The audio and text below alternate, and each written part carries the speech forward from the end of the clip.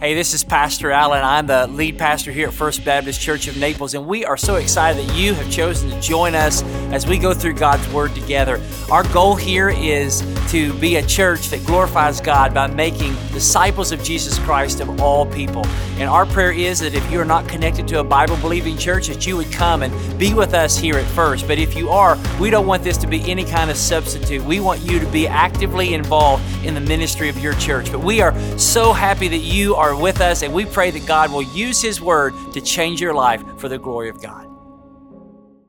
Take your copy of God's Word, turn to Psalm 127. Psalm 127, the words will be on the screen behind me, and let's stand as we read God's Word, Psalm 127.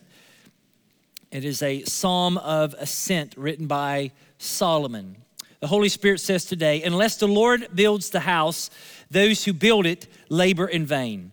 Unless the Lord watches over the city, the watchman stays awake in vain. It is vain that you rise up early and go late to rest, eating the bread of anxious toil. For He gives to His beloved sleep. Behold, children are a heritage from the Lord, the fruit of the womb a reward. Like arrows in the hand of a warrior are the children of one's youth. Blessed is the man who fills his quiver with them. He shall not be put to shame when he speaks with his enemies in the gate. You may be seated.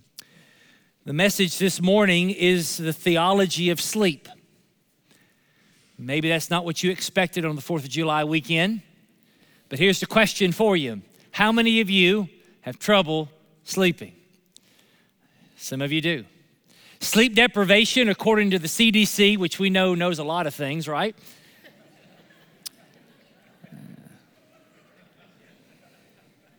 Sleep deprivation, according to the CDC, is an epidemic among many Americans. Over 40 million Americans sleep less than 6 hours each night. Most studies on sleep have found that the majority of Americans over the age of 10 do not get enough sleep at night. Around 25% of Americans suffer with some form of insomnia, some of it being acute. 50 to 70 million Americans have some sort of sleep disorder. Studies show that the older you get, the less sleep that you need, but yet the harder it is for you to sleep. And so you get your first nap during The Price is Right and your second nap during Wheel of Fortune. Neuroscientists and medical doctors say that sleep is probably, if not the best thing you can do for your health. It can boost your immune system, prevent weight gain, strengthen your heart, create a better mood, improve memory, increase exercise performance, and help you in your interpersonal relationships. Most elite athletes sleep between 9 and 11 hours a night. So think of modern elite athletes, Olympians, professional players. They all get multiple hours of sleep a night. Tom Brady, if you ever heard of him, Tom Brady, who's come out of retirement to play again, I think. Is that right? Yeah, I'm just kidding. He goes to bed during the season at 8:30 p.m. He goes to bed before his kids, and he wakes up at 5:30 a.m. And so if you want to be an elite athlete, then you need to sleep more. And so some of you middle school teenagers, high school teenagers, when you're sleeping, just say, parents, I'm training to be an elite athlete. And so there you are, right? So if you were maybe wondering, why do they eat so much and sleep so much? Because they're training. They're training. Now, this message this morning is about how to get a good night's sleep, but I want you to understand that I am not a medical doctor, and I know that some of you in this room or those of you watching online have a diagnosable sleeping disorder, and so I don't want you to leave here thinking that this message is telling you that you can't sleep because you have some spiritual problems, but this message is very practical, and as we are going through this series, Shabbat Shalom, as we think about the practicalities of rest, one of the things that we do in our life every day is sleep. And so what this message is geared about, it's meant to help us, you and I, to trust God in the midst of the ordinary challenges and opportunities of life so that we can get a good night's sleep. And what we're going to learn is that there is a spiritual component to sleep. And so Psalm 127, it's a song of ascent. It's from 120 to 134. That was the playlist, the Spotify playlist that the Israelites listened to as they made their way to pilgrimage in Jerusalem for the annual feast. And so they listened to these songs that focused their hearts and their minds on the Lord to prepare them for the worship of God in the city of God. And so Psalm 127 was written by King Solomon. It's number 8 on the charts here, and 7 come before it and 7 come after it. And what we're going to see as we unpack this is that the song teaches us that human effort is useless apart from God. So human effort is useless apart from God, whether it's building a building, protecting a city, or raising children. And so God gives us sleep as a gift to point us to this reality that is useless without God. And so this song is a lullaby that helps God's people to get a good night's sleep. And so the hope of this message is that when you leave here, you will learn this, that God will give us sleep. He will give us the sleep that we need when we trust in His sovereign work over our lives and His special love for us. So let's unpack that. He gives sleep to those who trust in His sovereign work over us and His special love for us. So let's look at that, the sovereign work of God over us. In verse 1, the Holy Spirit says through Solomon, unless the Lord builds the house, and then he says, unless the Lord watches the city. Solomon, by all accounts, was a very hard worker. He was an overachiever. He had 700 wives. That's overachieving. He built the temple, which is one of the 7 wonders of the ancient world. He was responsible as king for the safety and security of his entire kingdom. And yet, Solomon, being the wisest man, knew ultimately that it was the Lord that builds the house and it's the Lord that watches over the city. God is the one who provides and God is the one who protects. And so what Solomon is presenting to us is a very God-saturated view of life. As you look at his Proverbs in Proverbs 3:5, trust in the Lord with all your heart, lean not into your own understanding, in all your ways acknowledge Him. And so here God, through Solomon, is saying that you need to acknowledge that in all that you do, God is at work. Now, he's not saying that we don't build, and he's not saying that we don't watch. We do build, we do watch. He is not saying that we're just to sit around and do nothing, like to just take up the astronaut program and just take up space. He is saying that we are to work. He's not saying builder don't build or watchmen don't watch. We must continue to work and we must continue to watch, but yet not trust in and rely completely on ourselves. We are to trust and rely on God who is working and God who is watching. So God is the one who is at work to accomplish all of His good purposes, and we must rely on Him and not ourselves for the final outcome of all things. And so he is saying here that it is not us who ultimately and decisively build or protect, it is God. And so he uses the word twice, or at least 3 times in 2 verses, the word vain. It's not the word that he uses in Ecclesiastes, havel, but it is a word that means useless. And so he says that it is useless to watch without God. It is useless to build without God. It is empty. It is vain. You cannot produce anything or protect anything without the Lord. And so in verse 2, he says, it is useless or it is vain that you rise up early and go to bed late. Now, this is not exactly what this text is saying, but I do believe that some of you need to hear that you need to go to bed earlier than you do. And so some of you in this room need to stop staying up all night playing video games, stop scrolling mindlessly on social media, and stop binge watching TV and go to bed. Amen? I think so. I know it's convicting now in the room. But that's not what this text is saying, but it's something you needed to hear. What this text is saying is that no matter how hard you work, no matter how hard you watch, no matter how many hours a day you give yourself to something, if God's not in it, then it doesn't matter if you're in it. It's vain to get up early. It's vain to stay up late. It's vain, it's useless thinking that it's up to you to make something happen. Now, our world has changed, in 2 years. There's two certain years in the past 200 years of human history that really has changed. One would be 2007 with the invention of the iPhone. That's really when the world changed. Think about that. Before 2007, kids, you didn't have a smartphone, you had a dumb phone. But there's another date before that happened that really changed everything in human history, and that happened in 1879. And there was an invention that was given a patent issued to Thomas Alva Edison. This patent was issued for his invention, in which the patent says of carbon filament made of cotton and linen thread, wood splints, and papers coiled in various ways. It was the invention and the patent given to the electric light bulb. Think about that. Before 1879, there was no electric light bulb. And so this invention invited humanity into a world that never sleeps. Edison himself, the inventor, believed that sleep was a waste of time and claimed that he never slept more than 4 hours a day. He was known to work over 100 hours a week. He would hold job interviews for his employees at 4 a.m. He would insist that anyone who works for him would adhere to the same sleepless schedule that he did. And he even said in 1914, there's really no reason why men should go to bed at all. But if you follow Edison's life, he was a very miserable, unkind, dissatisfied, paranoid, cruel man. Why? Because you got to sleep, amen? You got to sleep.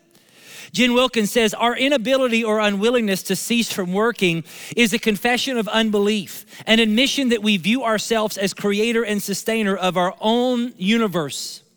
This wrong thinking renders us as slaves to our own ambition. He says, it is vain to get up early and vain to stay up late, thinking that the world depends upon you. And when you do that, you are eating the bread of anxious toil. It is foolish to live a life in which you think the world and everything in it depends upon you, living under the burden of the anxiety that comes with carrying the world on your shoulders. You are not Atlas. You are not the mythological Greek god who was banished to carry the world on his shoulders. That statue that maybe you see in various places is a parable of someone who is attempting to achieve the impossible, carrying the weight of the world on their shoulders. And that is what happens to the person who watches and works as if they are God. Now you say, well, preacher, are you saying that we should just live passive lives? No, I've said that we shouldn't live passive lives. We are to work, we are to watch. We are to get up in the morning and we are to go to bed. And I know that Solomon himself didn't find virtue in being lazy.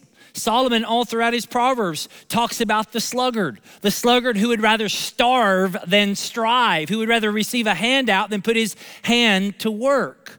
But what Solomon is getting at is not being lazy. Solomon is saying that you were born with limitations, that God made you to be a physical being that was limited by design. You're not omniscient. You are not omnipotent. You are not omnipresent. You cannot do it all, be it all, see it all, know it all, and control it all. You have limitations that prove that you are not God.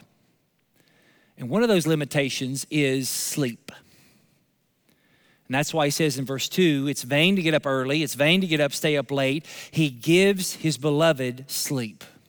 God gives us sleep as a gift, even though God never sleeps. This is not a communicable attribute of God. God, the Bible says in Psalm 121, verse 4, neither slumbers nor sleeps. We go to sleep because we were created to sleep. God made sleep to be a continual reminder that we are not God, and therefore we should not be anxious and live as if it all depends upon us, but we should sleep at night knowing that it all depends upon Him. Sleep dissipates our desire to take ourselves too seriously. Once a day, God sends us to bed like patients with a sickness. This sickness is the chronic tendency to think that we are in control and that our work is indispensable. But yet we can go to sleep because God has it under control. He doesn't need to sleep, but we desperately do. And so what we learn within this series of Shabbat Shalom, that God created a rhythm of work and rest, and that if we do not rest, if we do not sleep very long, our bodies and our souls will be completely damaged. See, God created us to spend a third of our lives doing nothing except depending upon him. And so when you go to sleep every night, here's what you're saying. You're saying, God, I trust you. You'll be okay without me. The world won't fall apart. That's what sleep is. And listen, you can sleep tonight knowing that God's got it all under control, that God is God. You can sleep at night knowing that. You can rest knowing that. And so as you read verses 1 through 2, you kind of see where he's saying is that life is useless. Or it is useless to live life without reference to God. And if God is not in it, it doesn't matter if I'm in it. But when you read verses 3 through 5, you're like, well, how does this connect? And what verses 3 through 5 are an illustration. Solomon, just as he illustrated about building and watching, he's now going to illustrate that without God's intervention and help, our labor in raising children is vain. He says in verse 3, behold, children are a heritage from the Lord. Yes, children do come out of a union between a man and a woman, between a husband and a wife. And on the outside, it may look like that it was their production, that they made a baby. But yet Solomon wants us to understand that they didn't make a baby. God made the baby came from God. He says the fruit of the womb, not the fruit of the loom, is a reward. It is a blessing. Children are a blessing. They come from God. They come only from God. They don't come from the stork, from God. He wants to reiterate in our minds that children are not an inconvenience. Children are not a burden. Children are a gift. They are a blessing. They are a gift that keeps on giving. But with that being said, our kids are also what often keep us up at night. How many sleepless nights have many of you had over your children? So what this psalm is doing in this connection is showing us that your children and the raising of your children, like arrows in the hand of a mighty warrior, what this psalm is calling upon moms and dads to do is to trust God and sleep well at night. Why? Because just as God is the one who ultimately and decisively builds the house and protects the city, he is also the one who builds the family, protects the family, and raises the kids. Yes, we are to build. Yes, we are to protect. Yes, we are to raise, but it is God who ultimately works in and through us to do his good will. Tim Keller, in his book, devotional called The Songs of Jesus, talks in about 127 in which he writes the following. He says, helicopter parenting and over-involvement in our children's lives cannot ensure their health and happiness. He says, unless the Lord enters their lives, all our watching is in vain. Giving our children to God is the only way we get to keep them. Solomon says, listen, the Lord gives you the child. The fruit of the womb is your reward. Blessed is the man who has children. Blessed is the man whose quiver is filled with them. Blessed is the one who will have his children speak against his enemies. Blessed is the one who has children in their life. And so this is a blessing that does not come from you, but it comes ultimately from God. And so just as God blesses the house and builds the house and watches the city and protects the city and gives his children and raises those children, so we can trust God and we can go to sleep because God is sovereign over all. Now, don't get from this text that Solomon says that because God is sovereign and working, it doesn't mean that bad things won't happen. We live in a fallen, broken world. It doesn't mean that we won't suffer. It doesn't mean that our house may not catch on fire. It doesn't mean that our car won't get broken into. It doesn't mean that our children will not get hurt. Those things can happen. But what it does mean is that even if they do happen, it doesn't mean that God isn't in control and that he doesn't care. He's not saying that we have to sleep with one eye open at night.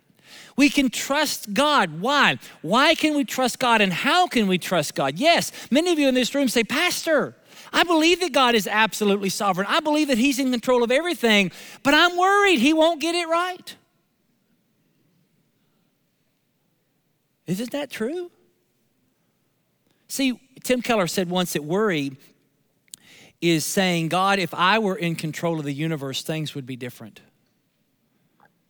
That's the bread of anxious toil. When we live life as if we say we trust God, but then we allow the anxiety of our hearts to counteract that. So how can we trust that, yes, God is absolutely sovereign, that God is God, as we looked at last week? How can we trust that in his sovereignty that all things will work together for good? How is it that even though bad things may happen into our lives, that we can trust that his purposes and good purposes will stand? How do we know that even though I may not be in control of things, that he is in control and I can sleep at night? How can I know that? Because it's not just trusting in his sovereign work over us, but it is trusting and resting in his special love for us. And you see that in verse number 2. Here's what he says in verse 2. For he gives his, say this word with me, he gives his beloved sleep. He gives his beloved sleep. See, you and I can sleep at night because we are God's beloved. God is not only a builder and he's not only a watcher, but he is the lover of our souls. God's love for you is greater than your greatest fears. His perfect love for you enables you to cast fear out of your life so that you can get a good night's sleep. You know, insomnia often goes together with anxiety and depression. They feed off of each other. They're like a dog chasing its tail. You can't sleep because you're worried, but then you're worried that you can't sleep. And so you wake up in the middle of the night and you can't sleep, and you start having all these things come into your mind, and you think about everything that went wrong the day before and everything you're worried about the next day, and you think about all the stuff that you've got to fix and all the issues of the week that are ahead. And then once you've figured out all those things, then you have these bad thoughts that come into your mind. And you start listening to yourself. And you allow the thoughts that say things like this: tomorrow's just gonna be worse than I can even imagine. I'm never gonna be happy again. I can't live like this. It's never gonna get better. There's no hope. I'm worthless. I'm stupid. I'm ugly. I'm unlovable. I'm not good enough. God is against me. God wants me to be miserable.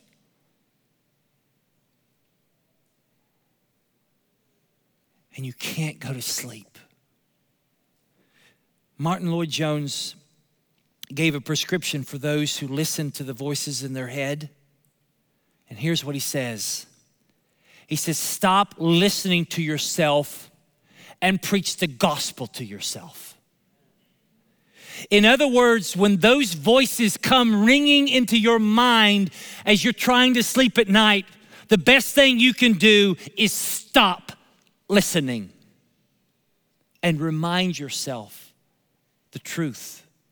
That you are God's beloved. He gives his beloved sleep.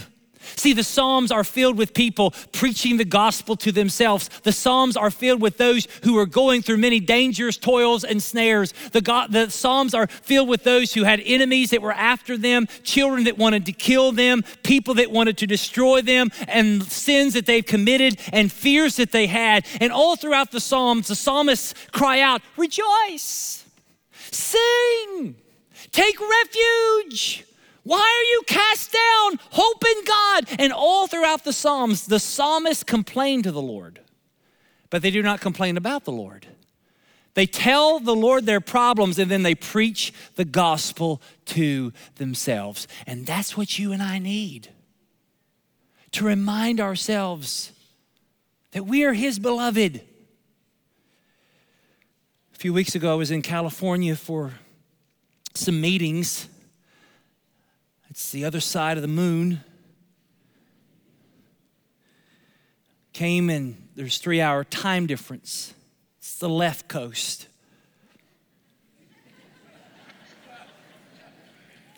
Three-hour time difference, worlds apart. Arrive around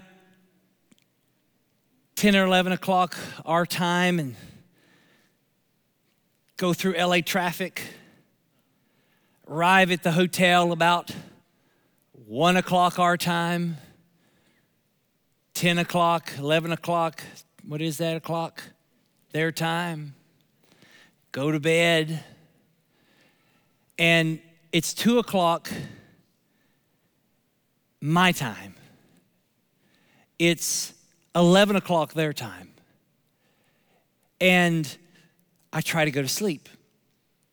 And I'm a persnickety sleeper. Anyone else persnickety? I like the bed to be just right, the pillow to be just right. I like white noise. Anyone else in the room like white noise? I do. I'm unashamed. I unashamedly carry a box fan to hotels with me. I just want you to know that. So if you ever see me, and so I was laying in bed, comfortable bed. Everything was okay, but I couldn't sleep. 11 o'clock their time turned into 12 o'clock their time, which is 3 o'clock my time. Then 1 o'clock their time was 4 o'clock my time, and 2 o'clock their time was 5 o'clock my time, and I just finally had enough. And that verse, the verse that we read, came into my mind. He gives his beloved sleep. And in that moment, I said to God, God, I am your beloved child. You love me more than I can fathom. And tonight I need sleep. So take these thoughts out of my mind. And in your love, knock me out. In Jesus' name. And the next thing I knew, it was 7 a.m. Now, that's not a name it and claim it thought there. That's not a blab it and grab it. I know that some of you suffer with severe insomnia because of physical issues and biochemical issues. But for others, the heart of the issue and the reason you can't sleep at night is a sinful disposition of anxiety and depression that comes from a lack of understanding of who you are in Jesus Christ. You are his beloved. You are his. Therefore, you don't need to eat the bread of anxious toil. Anxiety is living out the future before it gets here. Let me give you 2 verses. Lamentations 3:22 and 23. The steadfast love of the Lord never ceases. His mercies never come to an end. They are new every morning. Great is thy faithfulness. Now a New Testament one. Matthew 6:34. Therefore, Jesus says, do not be anxious about tomorrow, for tomorrow will be anxious for itself. Sufficient for the day is its own trouble. In other words, don't borrow tomorrow's trouble tonight.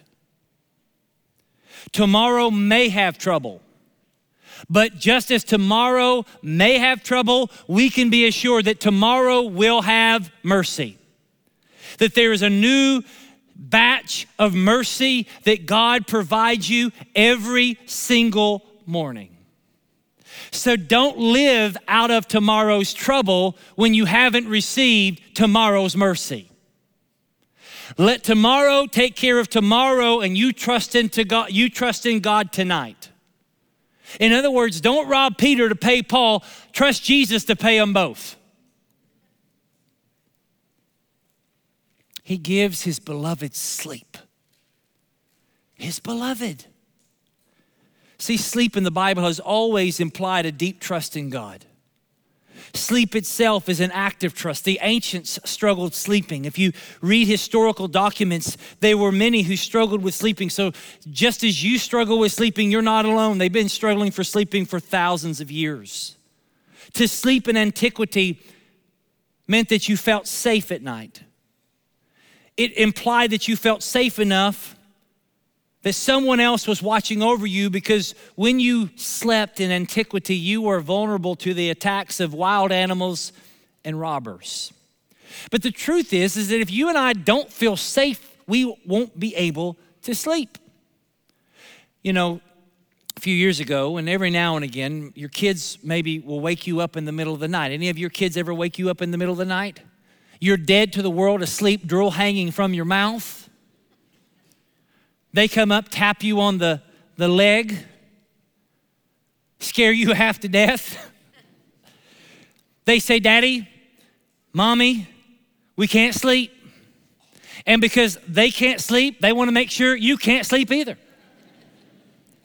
And the reason that they can't sleep and the reason you can't sleep is the reason that they can't sleep is because they're afraid of something.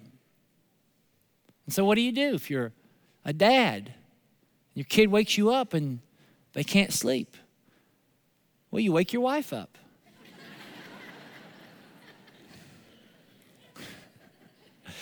Or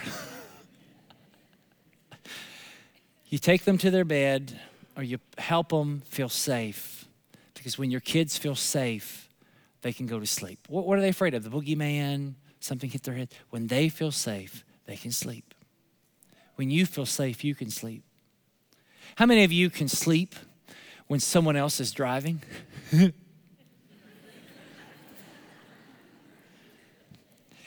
It's hard for some of us in this room to sleep when someone else is driving because we don't trust that they'll drive very well. And so we want them to be good, and so we stay awake to make sure that they drive the way we think they should drive, right? It's control issues. God wants us to sleep knowing He's in control, and God wants us to sleep knowing that He loves us. And when you know that God is in control and you know that God loves you, you can sleep. See, sleep and safety are connected in the Bible. There are 2 Psalms of David that Solomon, who is David's dad, wrote when he was on the run from Absalom and King Saul. Psalm 3, verse 5, David writes, he says, I lay down and slept. I woke again, for the Lord sustained me. Psalm 4, verse 8, in peace I will both lie down and sleep, for you alone, O Lord, make me dwell in safety. David had his son Absalom after him. David had Saul after him. David had so many things against him, and yet he went to sleep and woke up again, and he could sleep because he trusted God with his life. How can you and I do that? How could David do that? How could David, who was on the run, trust God even though the circumstances of his life didn't really look very good? And how could Solomon write a song and sing a song about sleep? How could these guys do that? How could they trust God? The only way they could trust God, and the only way that they knew they could trust God, because they knew God loved them. God loved them. See, when you know someone loves you and you know that they have your best interest at heart, you sleep better. So Solomon says he gives his beloved sleep. It's a very interesting word that he uses here, the word beloved. It's the Hebrew word yadid. It kind of can be transliterated and has been transliterated into a name. And if you look at the phrase, his beloved, that could be transliterated into the English, a name or a word that you've heard before. It's the name Jedediah. You ever heard of Jedediah? The word Jedediah is his beloved. And guess what that name was to Solomon? It was his nickname. Did you know that? Jedediah was Solomon's nickname. 2 Samuel chapter 12, verse 24, the Bible says, then David comforted his wife Bathsheba. There's a story there. He went into her, lay with her. She bore a son. She called his name Solomon. Verse 25. And the Lord loved him and sent a message by Nathan the prophet. So he called his name Jedediah because of the Lord. The Lord's beloved, beloved of the Lord, his beloved. This name was given to Solomon before Solomon had done anything good or did anything bad. God in his grace, set his affection and love on Solomon, calling him his beloved. Now, if you know anything about Solomon, or maybe you know nothing about Solomon, Solomon had some problems. Solomon married 700 women and had 300 other women in his life. I'll leave it there. I got one wife, and she's the best woman in the whole wide world. Solomon had a lot. He made a lot of mistakes. He had a lot of flaws. He was a sinner.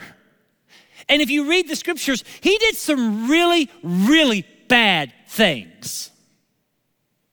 And yet God, in his grace, before he'd ever done anything good or bad, put his affection on Solomon and called him his beloved. Solomon was wicked. And even though Solomon did not earn it nor deserve it, God loved him and gave him sleep. So he could say he gives Jedediah sleep. And just as God loved Solomon and gave him sleep, so God loves his people and gives them the gift of sleep. You say, how is it possible? How can I know that God loves me? Pastor, you don't know all the bad that I've done. You don't know all the thoughts that I've had. How can I know that despite all the evil that I've done, that God loves me enough to give me sleep? How can I trust in him? I'm glad you asked. Such a good group. Verse 3, behold, children are a heritage from the Lord. Children are a blessing, a fulfillment of a promise by the Lord. See, Solomon had children, and these children were a fulfillment of a promise. They were a fulfillment of a promise given to Abraham, and the Bible says that Abraham would bless the nations, and so from Abraham and from Solomon would come a son who would bless the nations. From the fruit of the womb, God would send his only son, Jesus Christ, as an arrow from God sent to destroy the work of his father's enemies.